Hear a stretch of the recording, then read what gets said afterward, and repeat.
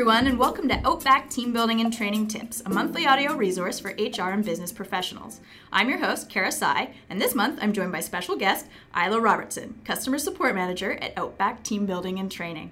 Thanks so much for joining me today, Isla. Thanks for having me, Kara. So our topic this month is how to provide 10 out of 10 exceptional customer service. And Isla will be sharing her insight on what it takes to nurture customer happiness and loyalty. But before we begin, let's start out with our quick tip of the month.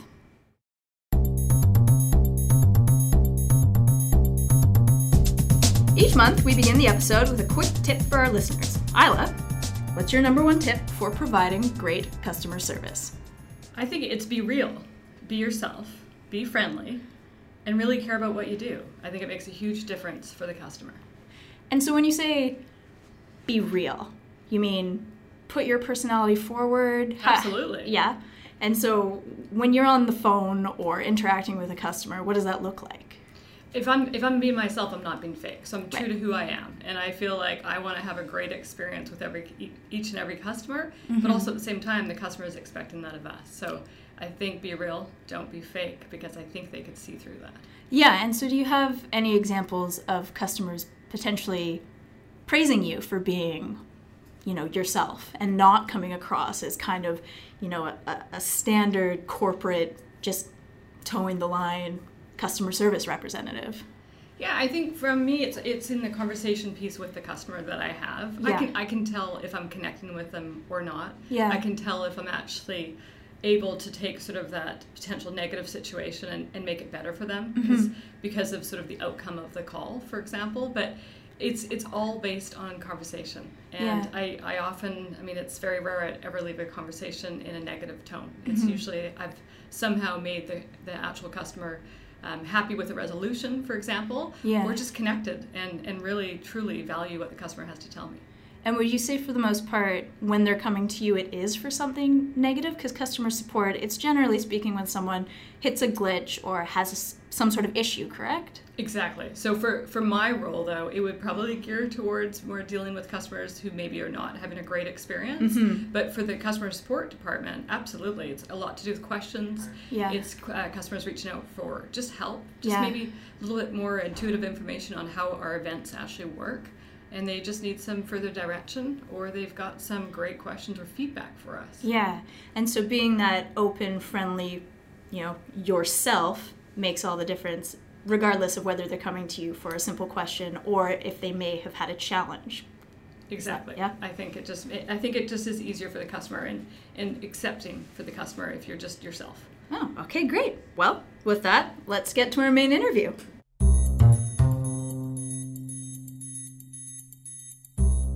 So, as a customer service representative, how often do you recommend being in contact with a customer? Yeah, we value our customers' feedback, and we ask for customers' feedback after each and every event. Right. So I think it's imperative that if you receive a piece of feedback that is negative, that you reach out immediately. Right. You want to know what's going on with the customer, and they're wanting to tell you something because they've actually taken their time to give you their feedback. So it's imperative that you reach out and connect with them right away. Yeah, absolutely. And so that's after, say, an event has happened. Do you and your team reach out before the event or during the event ever? Yeah, great question. We reach out for customers in certain types of events in advance, just to make sure that they're actually set up and will run a successful event. And so we just reach out to see if they have any questions for us. Often we hear that they have nothing, but they appreciate the fact that we followed up to begin with.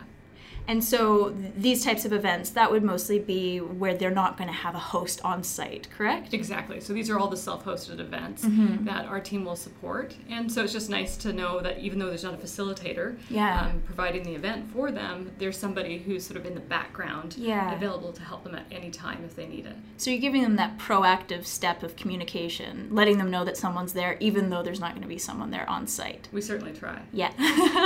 Okay, great. So operating across North America means that your team is usually communicating with customers by phone or email.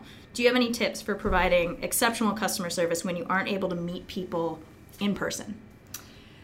I think it's about the response time. Yeah. And we receive a ton of questions through emails or phones, and it's for us to respond to them as fast as possible. Right. And so that is our motto. And we have a killer support team. They work together so well that at any point, any team member can pick up for another person to help a customer or to finish an employee's comment, for example. Right. And basically, so this will be hopefully this will be a seamless transition for the customer, that they may actually talk to 3 people about one question, but they won't notice the difference of who's actually communicating with them. And so when they're emailing or talking on the phone, are there any specific tips that you encourage for getting across? We talked about being real and authentic. Is there anything that you do specifically? I mean, one thing that we try to as a team is we make sure that before we end a call, that the customer has no other questions, or we dig a little deeper. Right. And that's just because, again, we want to ensure that they have a great event. Yeah. And so sometimes the customer may not know what they need to ask, or maybe they've forgotten, or they maybe don't really know what it is they're trying to ask. Right. So we do try to dig a little deeper to see if we can offer just even a little bit better service. Right, and so they may have called for one thing, but just with a few probing questions, your team can usually pull out maybe a few other things that can relieve anxiety closer to the event. Exactly. Yeah. So what are the best ways to deal with an unsatisfied customer and turn them into a happy or loyal one? I know you mentioned a bit about that earlier on, how generally speaking, as the customer support manager, those are the types of customers you're typically dealing with. Right. I find that my best success is really just listening to the customer. Yeah. Tackle it head on. Yeah. Don't be shy. You want to know what happened, so dig deep. Make sure you understand fully sort of the poor experience that occurred with the customer on the event.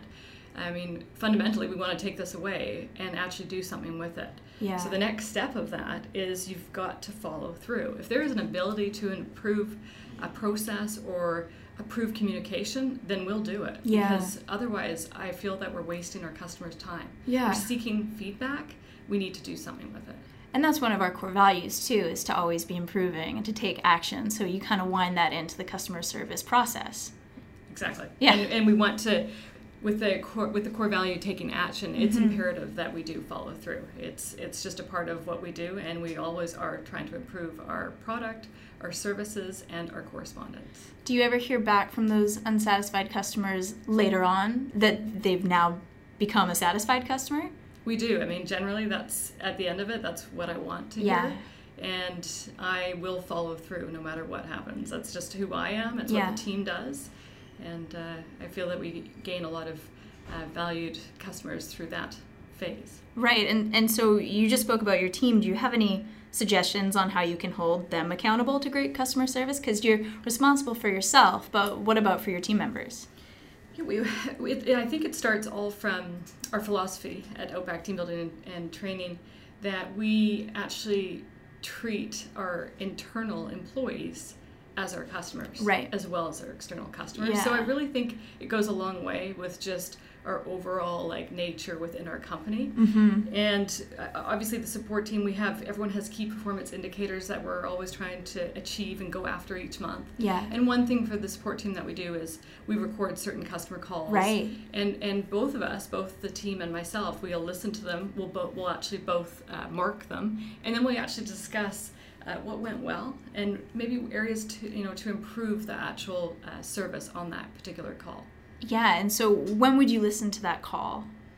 I'll listen to one once a month. Yeah. And the team goes out of their way to try and record as many as they can. Yeah. And they pick and choose sort of which one that they'll actually present. Okay. And it's actually a very interesting discussion. It's usually interesting to see if we're online with how we've sort of scored or rated the call. Yeah. But I actually think the team likes this particular key performance indicator. Yeah, it brings a certain evidence to what they're reporting on, and you can actually hear the customer and hear their happiness or satisfaction on it. Perfect, yes. Yeah, and so are you doing that in a monthly review? Is that what you mean by monthly? Yeah, exactly. So we have a monthly review with each team member. Yeah. And this is just a small portion of the actual ability to see how well we're doing. Right. So that's our external customers, but we also then have a key performance indicator for our internal customer service. So we also send out surveys after we've helped a team member and just to rate our service. Yeah. So it's another way to capture again to see how we're doing. And so you're getting that same 10 out of 10 feedback because you're actually asking for it. You're finding ways to improve. You're taking action to improve those processes, same as with your external customers. Yes. Oh, that's really neat. And so before you're actually having these people as your team member, how do you ensure that you hire someone that you're confident will offer the same level of customer service as you and the rest of your team do? Great question. During an interview, I listen to cues to help me identify if a person is being real, Okay. focused, respectful, Yeah. and we ask specific customer questions about past experiences. Okay. If they demonstrate a true sense of passion in their stories, it's usually a great sign for us, Yeah. because we actually then know that this person that we're interviewing cares, Right. and it shows very easily. And so that brings it back to even when you're speaking to your customers, the real, it's what you're looking for when you're speaking to someone in an interview. Exactly. It makes it real for the customer that you've got, it's not a robot on the other side. Yeah. It's somebody who actually cares about your experience. Mm-hmm. It's somebody who's trying to improve the situation, or just really just trying to help you. And Yeah. everybody is different. We don't need everybody to be aligned in delivery. Yeah. Because I think it comes from the heart. Yeah. And I think it's a very natural process. And, Yeah. and often you either have it or you don't. And what is it? What do you mean by that? It's probably stems from the passion Okay. of giving, the passion of caring, Yeah. and really making that difference. Is that something that you can see aligns with each person you interview, that you do end up hiring within their answers when they give you previous examples of work in customer service industries? You see that caring, you see that passion in the stories that they're telling you? Yeah, you hear it come out in different Yeah. forms. So you could hear it come out in a particular, example that they gave you, or just in how they respond, or Yeah. how they're respectful throughout the interview. Yeah. I think it goes a long way. And after you've hired them, have you found that it aligns with your initial assessment of them in the interview? Very much so. Yeah. Very much so. And so you see that when you're listening to their calls, for example, or when you're going over their KPIs, or even overhearing them on a phone call on the floor. Yeah, and also what happens, I find, is that while you see it or you hear it during the interview, for Yeah. example, it may, of course, not be killer customer experience day one on the floor, which Sure. makes complete sense. Yeah. But it's really cool to see how the team progresses The evolution. and improves. Yeah, over time. I think it's great, and I think and it's nice to be able to push people to want to do better. Yeah. And as I mentioned before, I've got a killer support team, and that's Yeah. that's what they're after. They want to do better. And do you see certain benchmarks? Do you see similarities between each of your team members, or is everyone evolving at a different pace? How do you assess that? Everyone evolves at a different pace, Yeah. for sure. But everyone, I can always see improvements. Yeah. And once we get to that level, like of great success, Mhm. then we pick a bit of a different path or a channel Right. that maybe we haven't focused on earlier, and then we start focusing on that next path. So your team is always improving, even when they get to that exceptional level of customer service. Yes, because I think it never ends. Right. I mean, there's no way that you could without evolving with time and through your communication style, through what we provide our customers through communication, it's always evolving, and we Yeah. always need to try to improve. I think that's really cool. That makes a lot of sense. And so earlier you mentioned collecting customer feedback after each event that a customer will do. Do you have any recommendations for tools or methods that you and your team use? Yeah, after every event, we always ask our customers for feedback, the good, the bad, and the ugly. Right. It's important to seek feedback consistently, and not just when the event was an actual success. Yeah. I want to hear it when it was a negative event. Right. And why? Why is Because that? we, going back to the core value of always been improving, Right. it evolves. Mhm. And for us to understand when a customer has a negative experience, that something happened, and Yeah. either that was within our control or outside of our control.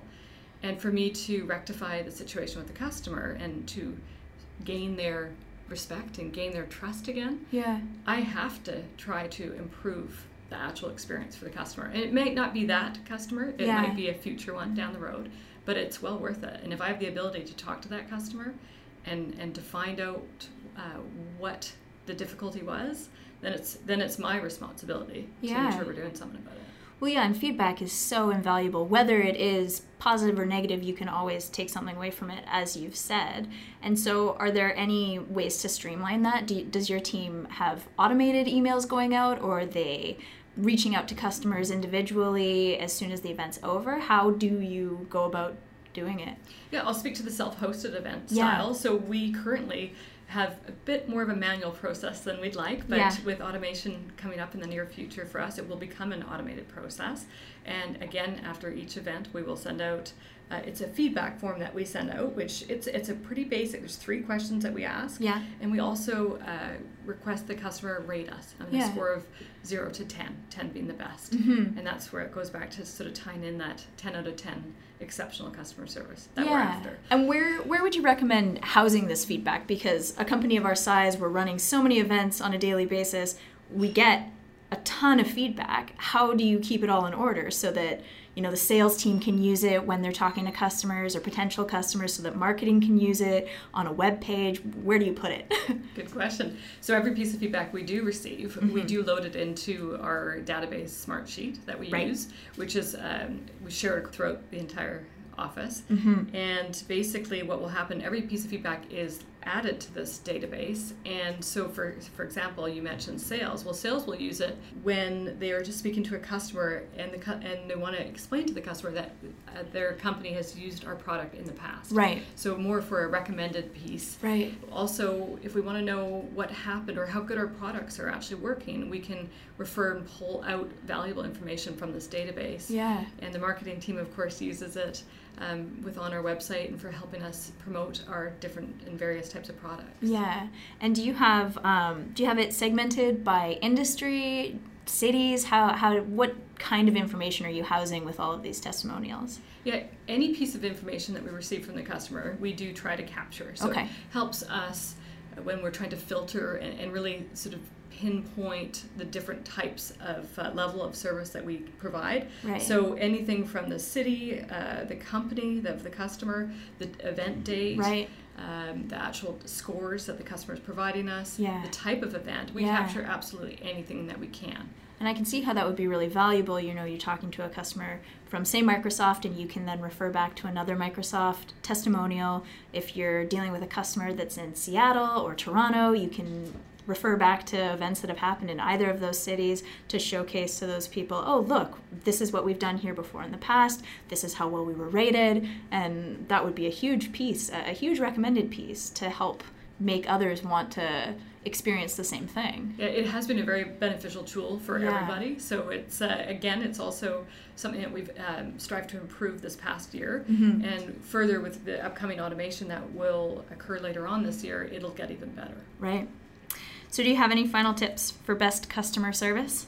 Have fun. Yeah. Be patient. Yeah. Go out of your way to provide the best customer service that you possibly can. Make it a challenge for yourself. Like I find that when I encounter phenomenal customer experience or a service level when out on a daily basis, I find that it makes a difference for me. Right. And I talk about it. Yeah. So why wouldn't you want to do that for your own customer? I know, you have those positive experiences and you walk away going, I'm going to go back there. Exactly. Why wouldn't I go back there? That was such a great experience. And so when you say have fun, how does one have fun when offering customer service? Bring your own personality. So the real, the authenticity again, yes. Because we're not asking you to change who you are and how you deliver or speak to our customers. We want it to be natural. Yeah. We want it to be you. We've hired the support team and the individuals who work in the team for a reason. Yeah. I want their personalities to show and to shine. To come through. Yeah. Well, thanks so much for joining me today, Isla. That's it for this episode of Outback Team Building and Training Tips. You can visit our website at outbackteambuilding.com to find out why over 14,000 customers have recommended our team building, training, and consulting programs. And don't forget to subscribe to our podcast on iTunes, Google Play, Stitcher, or wherever you may listen to your podcasts. Until next time, thank you for listening.